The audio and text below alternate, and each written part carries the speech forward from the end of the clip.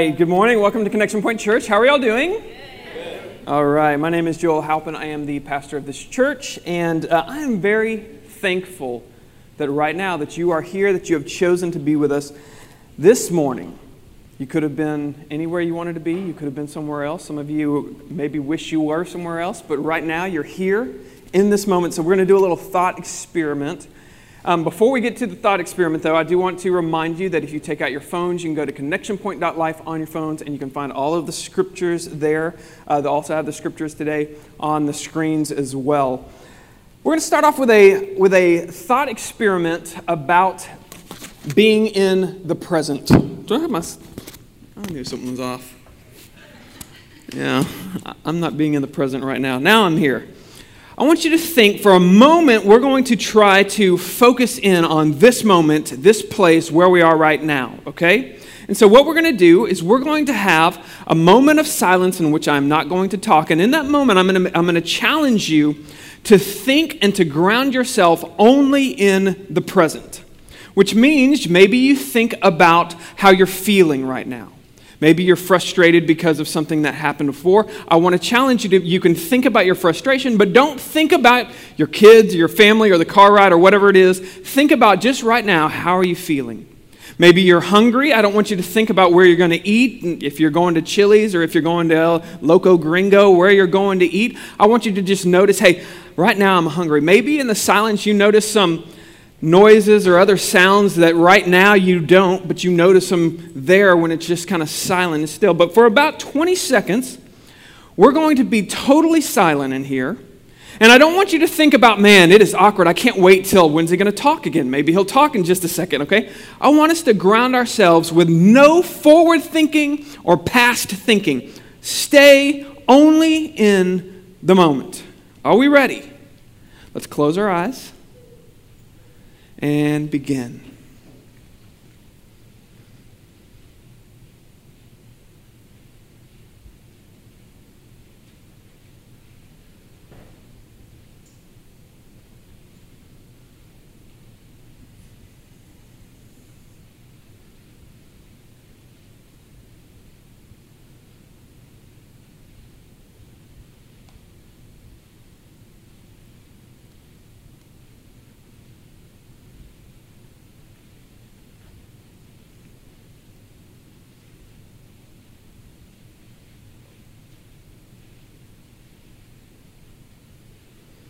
All right, go ahead, look up here. All right, now be honest.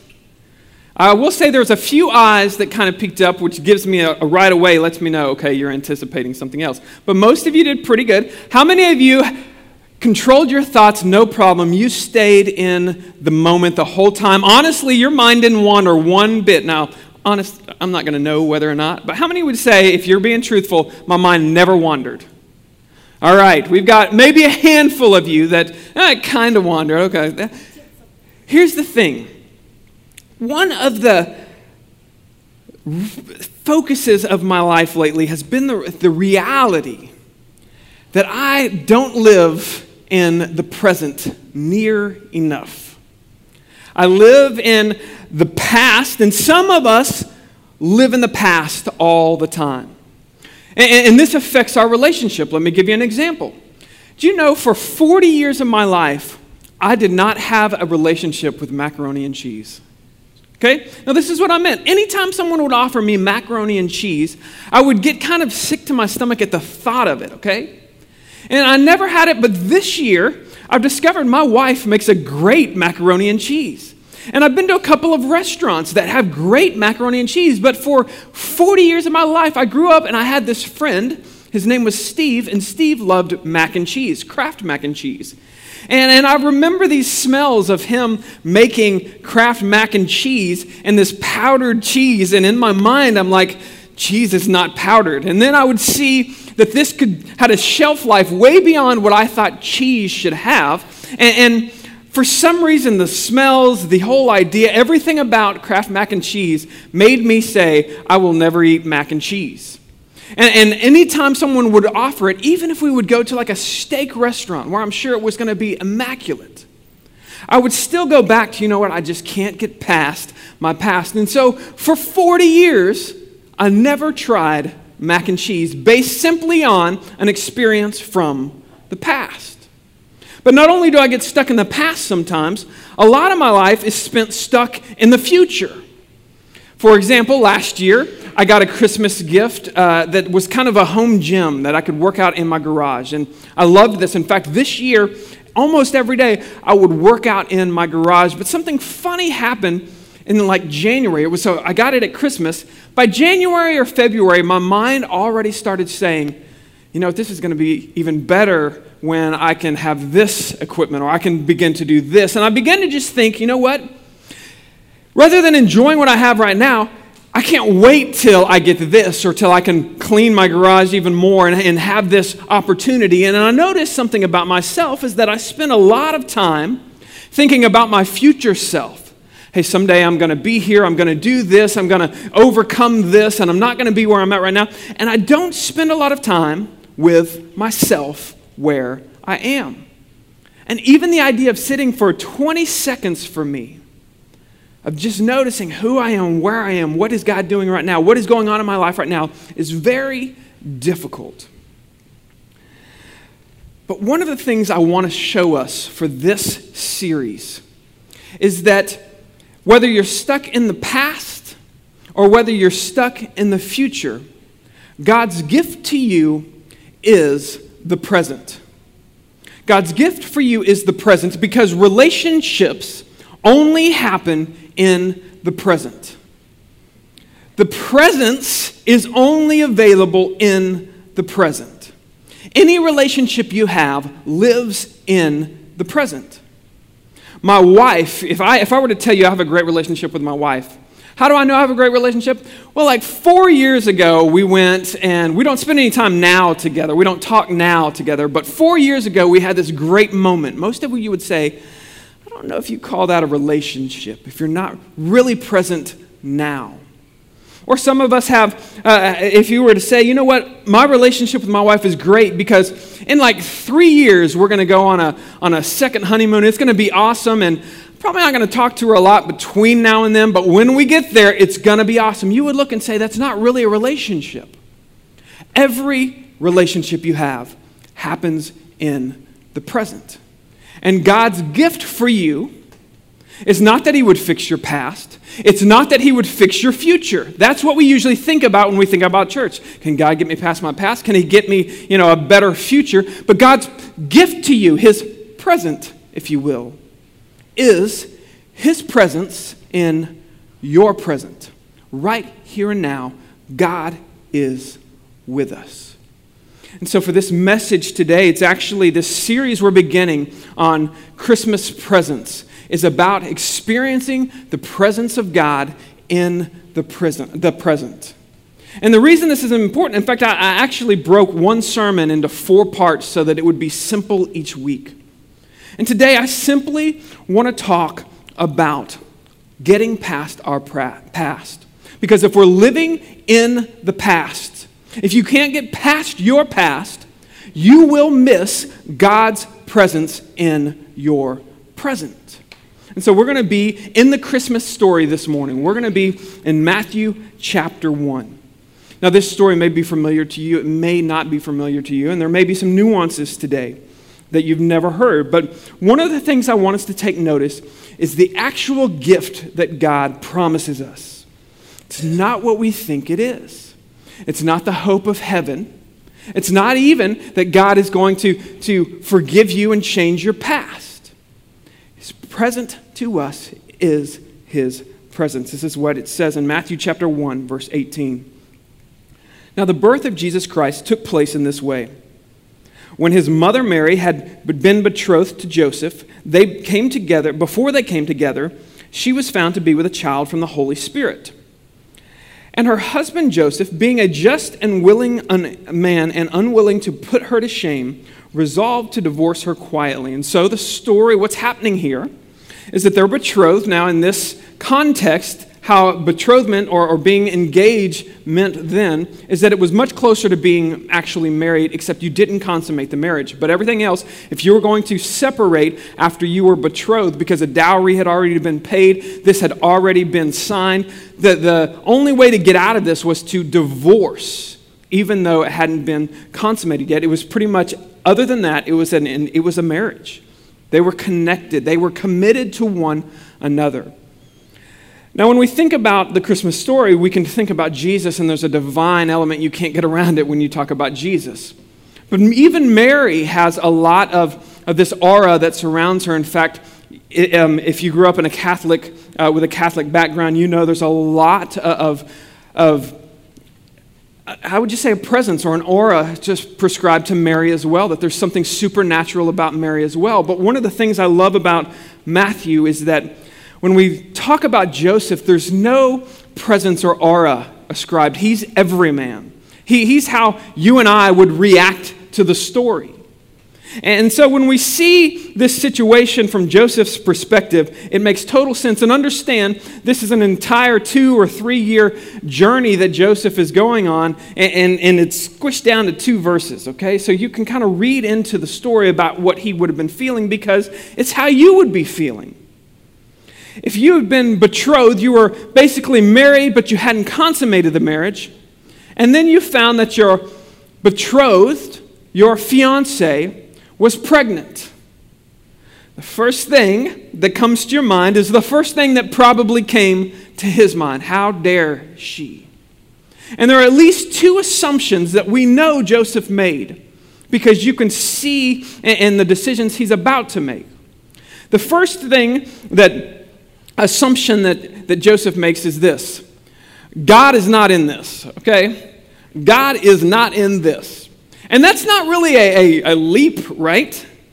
If you found out that the one you loved had cheated on you, your first reaction would be, this is not how God works. God is not blessing me right now in his presence. God is not in this. This is not how God works. I've read the Bible, I've read parts of it, or at least I've heard stories, and this doesn't seem to be how God works. And the next thing you would think is, God is definitely not going to use her because she has been disqualified. Because remember, his mindset is that she has sinned. And so because she has sinned, she is disqualified. So certainly God is not in this. Because not only is this not how God works, God wouldn't use somebody who has a sin like this. That's the perspective of Joseph. Even though we know Mary has not sinned in this instance, we know that in his mind, she's made a mistake. And this sin is going to cost her life if people find it. That's why he's going to be quiet about the divorce. Because if people find out about the sin she committed, then she's going to be in a lot of trouble. So, 2 assumptions that he has made about how God works is that God doesn't work like this because I know how he used to work. I know what it looks like when God works, and God is not in this. And then he makes the assumption God is not going to use a woman who has sinned like this. And so the 2 questions that I want to ask today come from these assumptions. The first question is, does God still move like he used to? Does God still move today, right now, like he used to move back then? Because Joseph clearly thinks, God isn't moving like this. This isn't a move of God. The second question we're going to look at is, can God move past my past? Am I disqualified? Should I even expect God to move in my life right now based on the things that I know I have done? Okay, so those are the 2 questions. Once we get past those 2 questions, we'll be done today, okay? 2 questions, real easy. The first question, does God still move like he used to move? And this is kind of, all of us have asked a question like this. God, why doesn't God move like he used to move in the Old Testament? And it's kind of like, how many of you remember your first apartment and it wasn't like last year? It was like years ago. Anybody remember? Because there's this thing that happens the older that you get, is you remember your first apartment a little more fondly, at least I do, than it actually was. If you were to ask me about my first apartment, it was pretty awesome. It was a loft apartment. It was right next to the ballpark in Arlington. And we would go sometimes in the seventh inning, they would open the gates back then, and you could just walk straight in, and you could watch 3 innings or 2 innings of baseball. You could get dollar hot dogs on certain nights, and it was just an awesome place to live. And man, I loved living there. It was just fun, except for the fact that I forget anytime I think about that first apartment, I forget that we actually paid money to break the lease of that apartment because my wife didn't feel safe in that apartment. In fact, we had police dogs one time called in to enter the apartment next to us. We had the door kicked down and the dogs ran in, and it was horrific. But I block all this out. And I just think, man, what a great time we had in our first years. Our first years were awesome, whereas if we really dig down, you know what? It wasn't that awesome. We were paycheck to paycheck, if that. It was a lot of stress, a lot of strain. But you remember back, and we all have heard at least people say that, man, it was so much simpler back then. And it was not better back then, but we have this, the past seems to kind of be glorified sometimes, and we all tend to do it. But you also do that with the way that God works in the Bible. I want you to think about this and consider this. Why do we sometimes think that God used to move differently then than he does now? And there are two things I want to show you, 2 misunderstandings. The first misunderstanding is a misunderstanding of the language of the past. Okay, now, Joseph is reading a Bible. Whenever he reads his Bible is 400 years old. It would have been the Hebrew Old Testament for us. The Hebrew Bible would have been 400 years ago. And so every time he sits down to see how is God moving or is going to read, it would have been a story from 400 years ago. This is how God moves 400 years ago.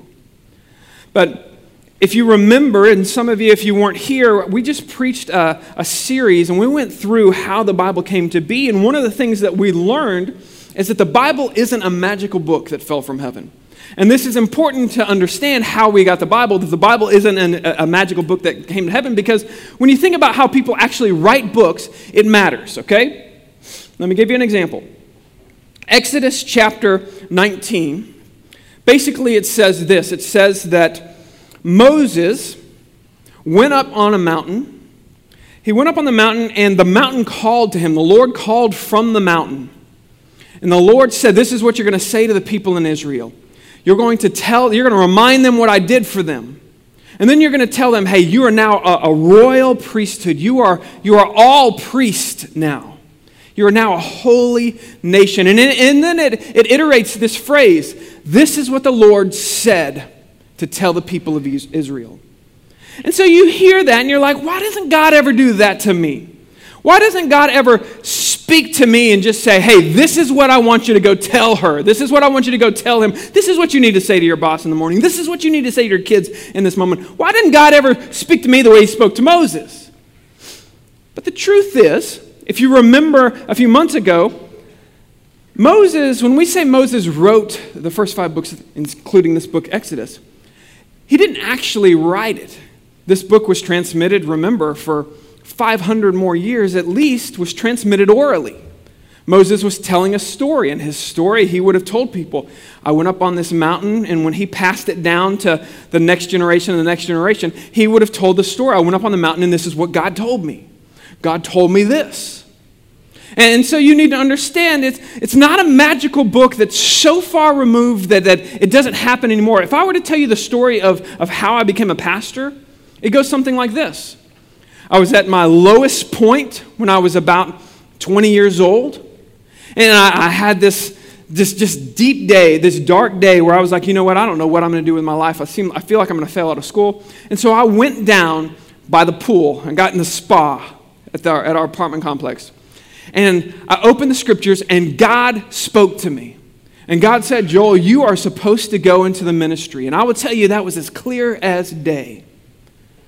However, if I tell you that, which is exactly how it happened, how many of you think that I was sitting in the spa and a booming voice came down over the University of Texas, which, if it happened, probably would be where it happened, right? But how many of you think that it's an audible voice that I heard just because I said God spoke to me? Now, I'm not saying it wasn't an audible voice that spoke to Moses, but I'm definitely saying it doesn't have to be.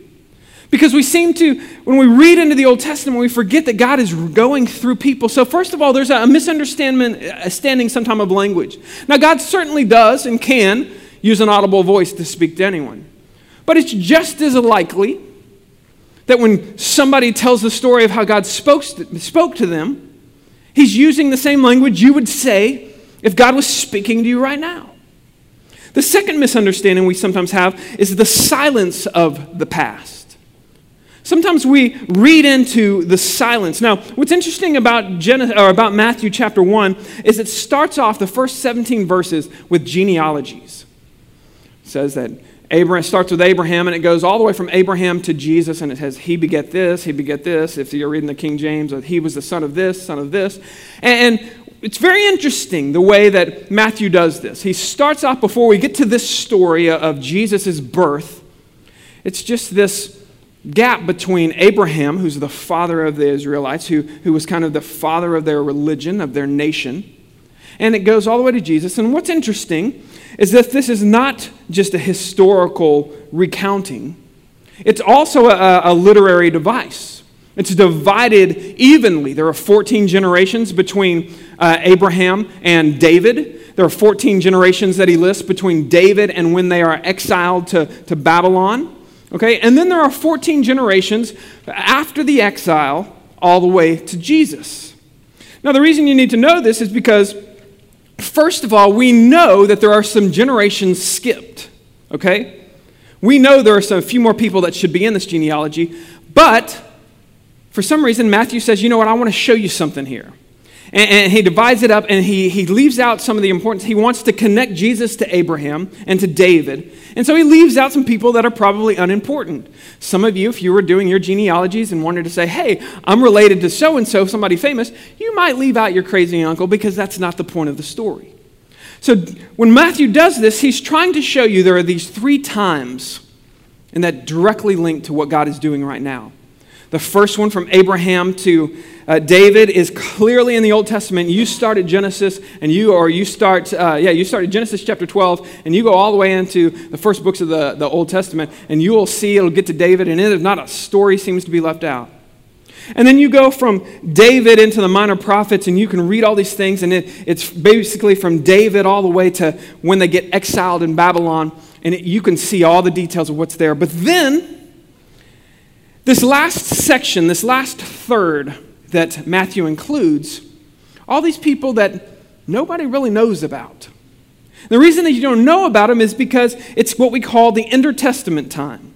It's 400 years, basically, of silence between the Old Testament and the New Testament. And in fact, if you grew up in a church like I did, nothing was ever mentioned about what happened between the Old Testament and the New Testament. And so what do we assume? God did nothing during the Old Testament and the New Testament. God stopped moving, he stopped talking for a little while, and then Jesus came on the scene, and it was totally something new. But I'm going to tell you, Matthew connects these.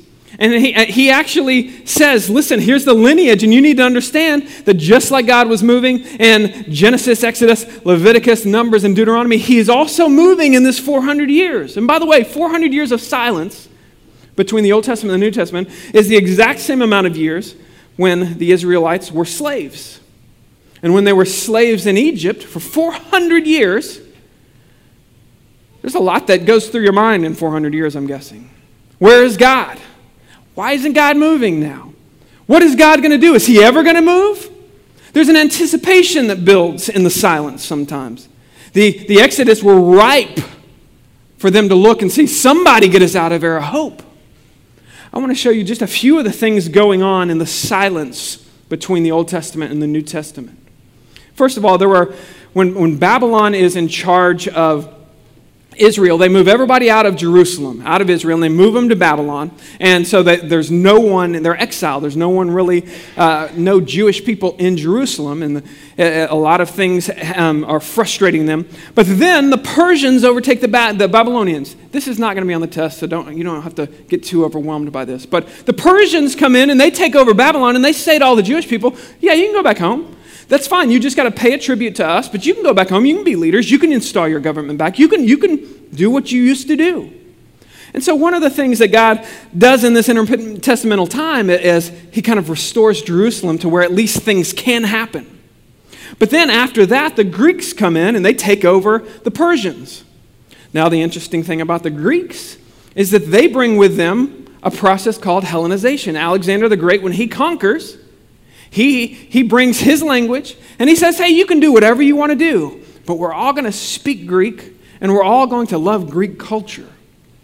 So one of the things that happens is all of a sudden, people who couldn't speak to each other now can speak to each other. In fact, if you want to know one of the main reasons that the gospel went all over the world is because Paul spoke a language that he could speak in Jerusalem and in Rome, and anywhere he went, there was a language. And that language was given to them 300 years during this time of silence.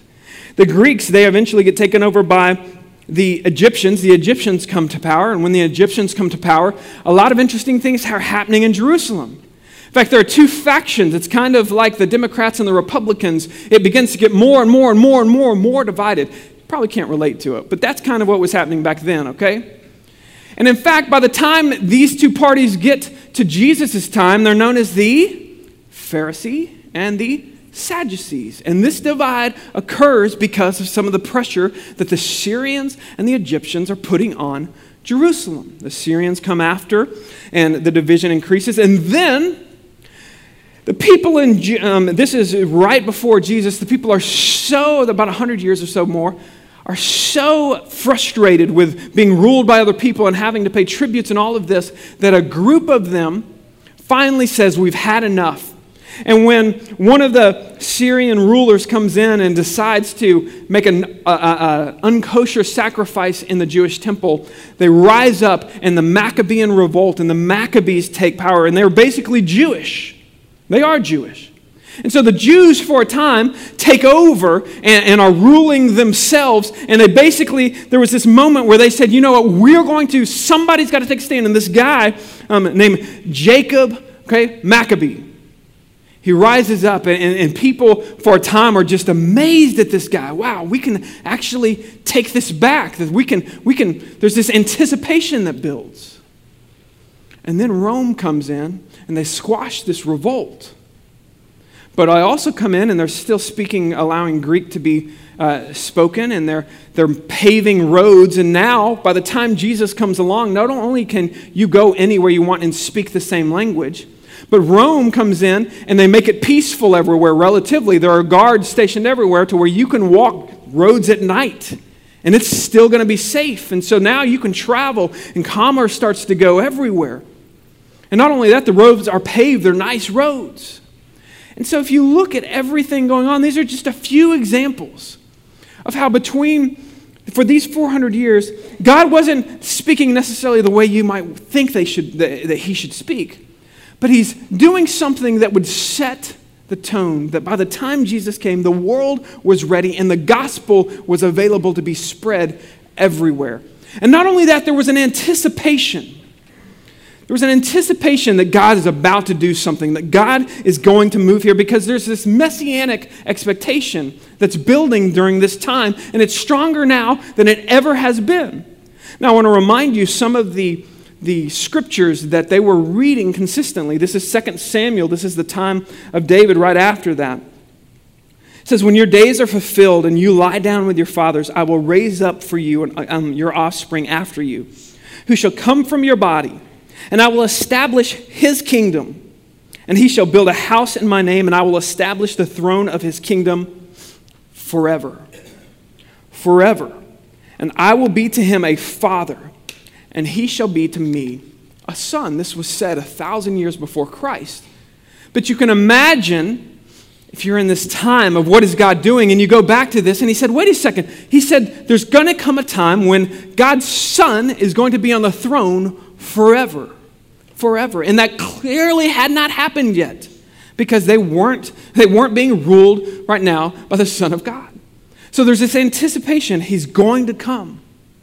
Isaiah chapter 9, 6 and 7. For unto us a child is born, a son is given, and the government shall be on his shoulder, and his name shall be called Wonderful Counselor, Mighty God, Everlasting Father, Prince of Peace. Of the increase of government and the peace, there will be no end on the throne of David and over his kingdom to establish it and uphold it with justice and righteousness from this time forth evermore. The zeal of the Lord of the host will do this. In other words, all over the scriptures, they would look into it and they would see God's about to do something and it's going to last forever. And it's going to be a powerful move of God. And when you step away during these silent years, you can begin to see, you know what? God is still moving now the way he seemed to move back then. How many of us, just looking at your own year, would say, you know what? This year God didn't really move. Or you know what? I don't see how God was moving in my last couple of years. I'm kind of in a season that I'm stuck in. God, I wish he'd move like he used to move. I just want to let you recognize that you're probably misunderstanding the language of the Bible. God probably moved in a way similar to the way he moves today back then. The miracles of today are probably just as frequent as they were back then. But also you're misunderstanding the silence in that you're assuming because he's not speaking to you the way you want to be spoken to, that he's not moving pieces or preparing you or doing something right now in your midst. And you're missing it because you're focused on how he used to move. I look at our church.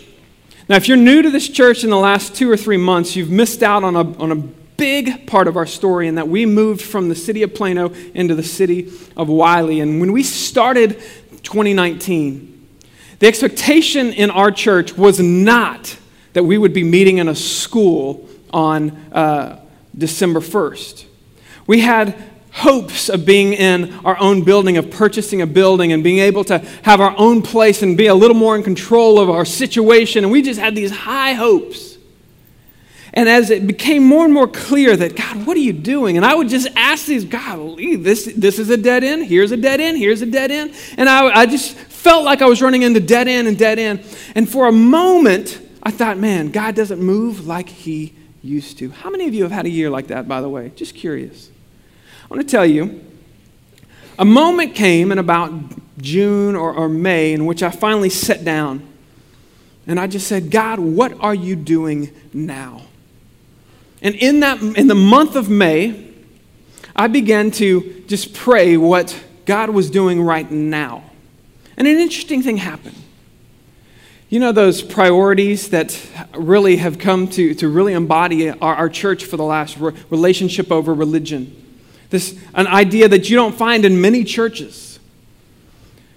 A lot of these, and even the vision of what we want for someone's life, that we want your life to be defined not by what the things you do for God. We want it to be defined by relationships in your life. We want you to have a healthy relationship with God, a healthy relationship with yourself, and a healthy relationship with others. And if you can do those things, that's what a disciple of Christ looks like. That is what God is doing in our life. All of these ideas and things came simply when we stopped saying, God, why aren't you moving? God, what are we going to do? And we simply said, God, let us see what's happening right now in the silence. Does God move now like he used to? Absolutely. Whatever you think is going on right now, that God maybe have abandoned you or left you, I will promise you, God is with you now. His presence is in your present. Second question that we've got to get to. Can God get past our past? Remember, Joseph was asking this question, is she disqualified?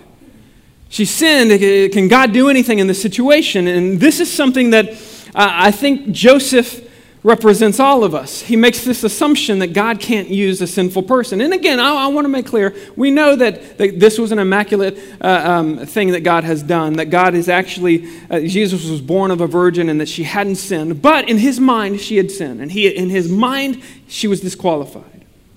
And I get this all the time. And I'm telling you, all the time people will say, you know what? I couldn't come to church. I couldn't come to your church. The roof would fall in. You know what I mean? I got to get things right before I get there. And people say this a lot, this expectation that somehow I'm not good enough to be at church because of the things I've done. And almost all of us to some degree have that. I'll even have some of you that will say, you know what, I'm inviting this friend, but he's not a church person.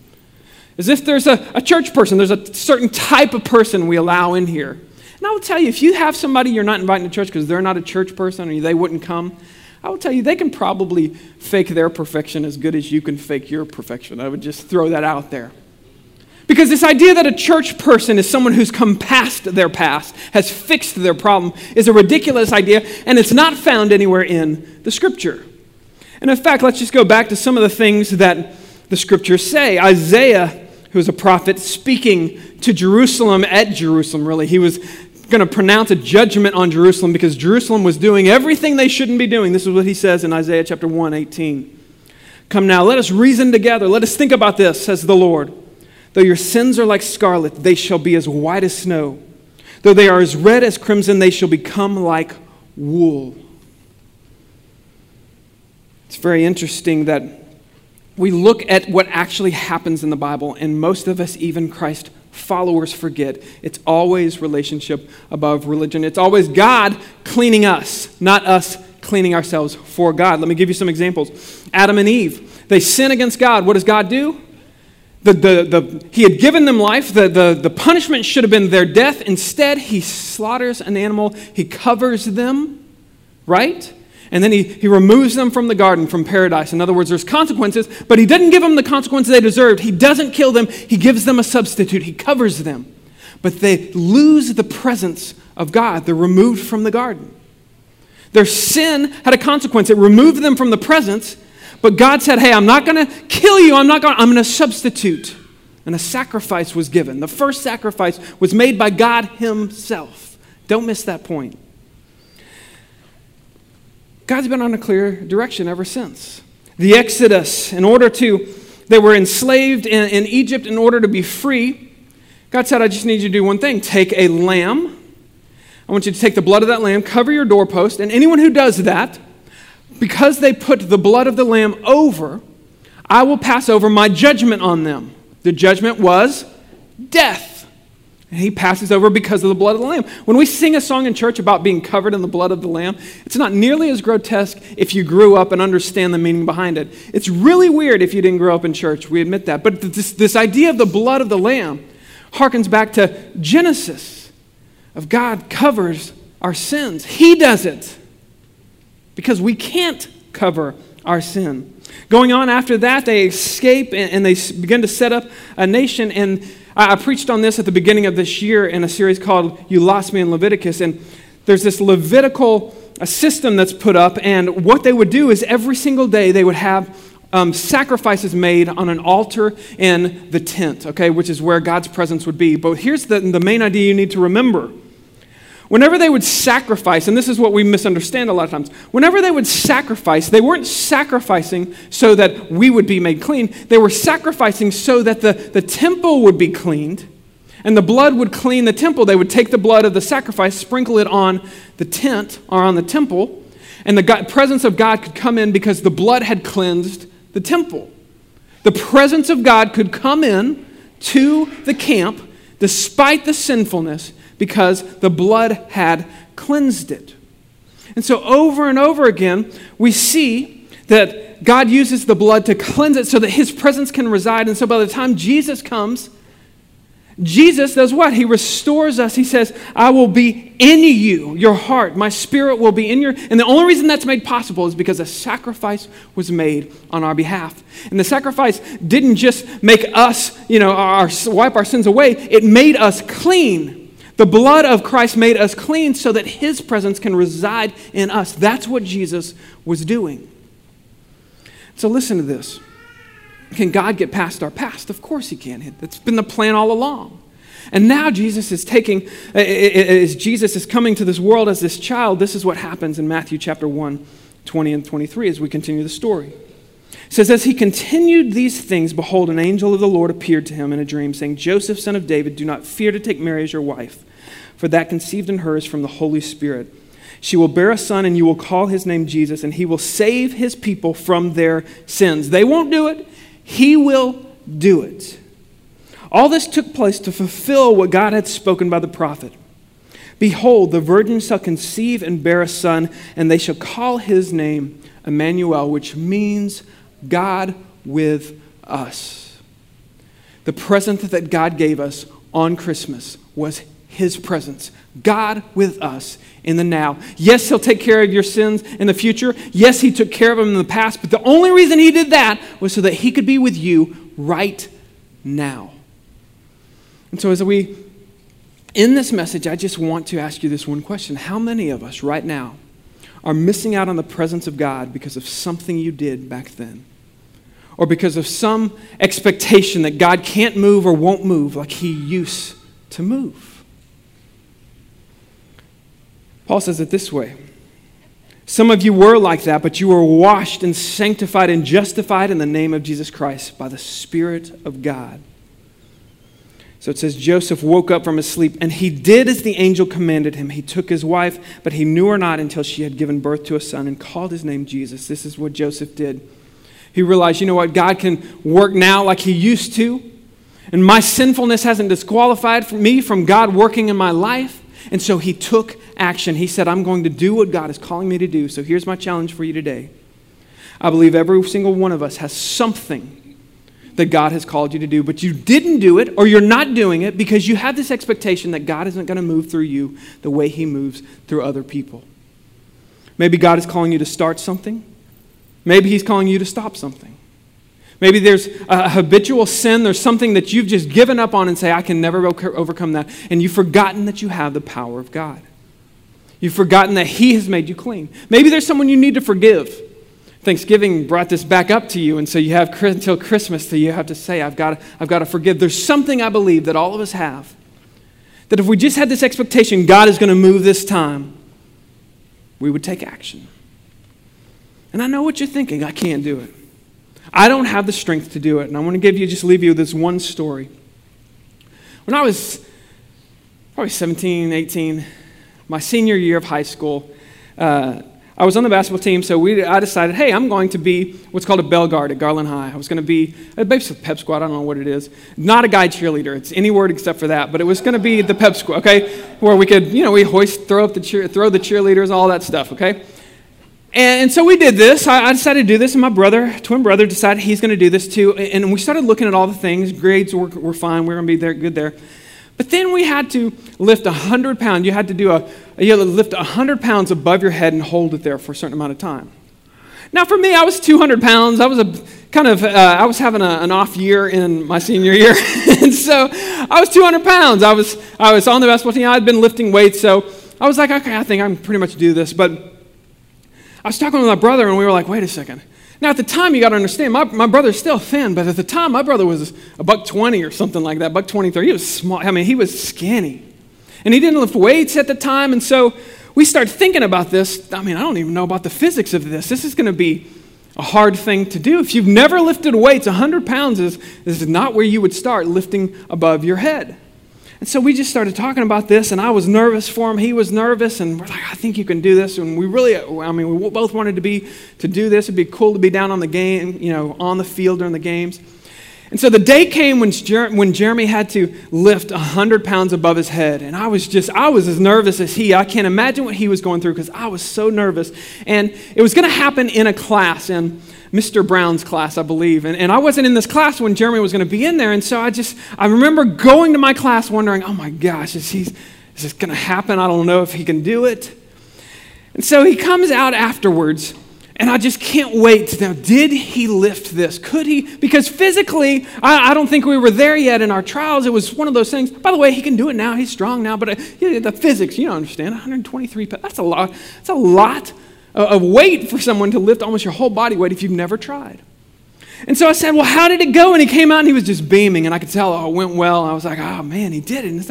And I said, tell me about it. And he said, well, Mr. Brown called me up, and the weights, it was kind of intimidating, were standing right in front of the whole class, and it was during class, so he called him in, and the entire class was going to watch my brother do something he hadn't been able to do yet. It's pretty nerve-wracking. And he said, I stood there, and I was about time to go, and then he said, right before I went to lift, he said, hey, we need someone to spot you, Jeremy. And so he called up Stedman Foreman to help spot Jeremy, okay? Now, Stedman Foreman, Wendy went to Garland High. She knows who Stedman Foreman was. He was the running back. In fact, he played the next year at the University, I don't know what I just said there, the University of Houston. He was a big dude, okay? And he comes up and he stands behind Jeremy, and he's spotting Jeremy. And Jeremy said, I'm going to be honest, Joel, I don't even know if I lifted anything. He said the weights just went up, they stayed up, and then they went down. And I'm going to tell you right now, that's exactly how God wants to work in your life. The power of God is stronger than the power of Stedman. It's just the truth. But some of us will never have the courage to even try because we think God won't move like that.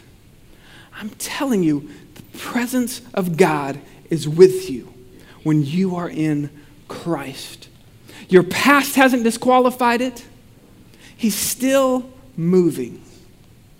So my challenge for us this Christmas season, don't miss the presence of God because of our past or because of our future. Let's pray. Lord, I thank you so much that no matter how inadequate we are, no matter how many of us right now are saying, you don't understand what I've done, or that you don't understand the sin I'm caught in. If you knew that, you wouldn't even expect me to expect God to move in my life. Lord, we're not here to worship ourselves. We're not here to worship somebody who's accomplished something. We're here to worship the holy God who, through his blood, through his Son, did what we can't do. Lord, we walk out of here with a presence that we can't even describe. We can only feel it and live it out. And Lord, I pray that no matter who we are today, we walk out of here understanding we are a child of God in the presence of God and that you are active in our life. Lord, let us never think that you won't move or can't move because of us, because you are bigger than our worst failure. So this Christmas season, we're going to enjoy your present to us, your presence. It's in Jesus' name we pray. Amen.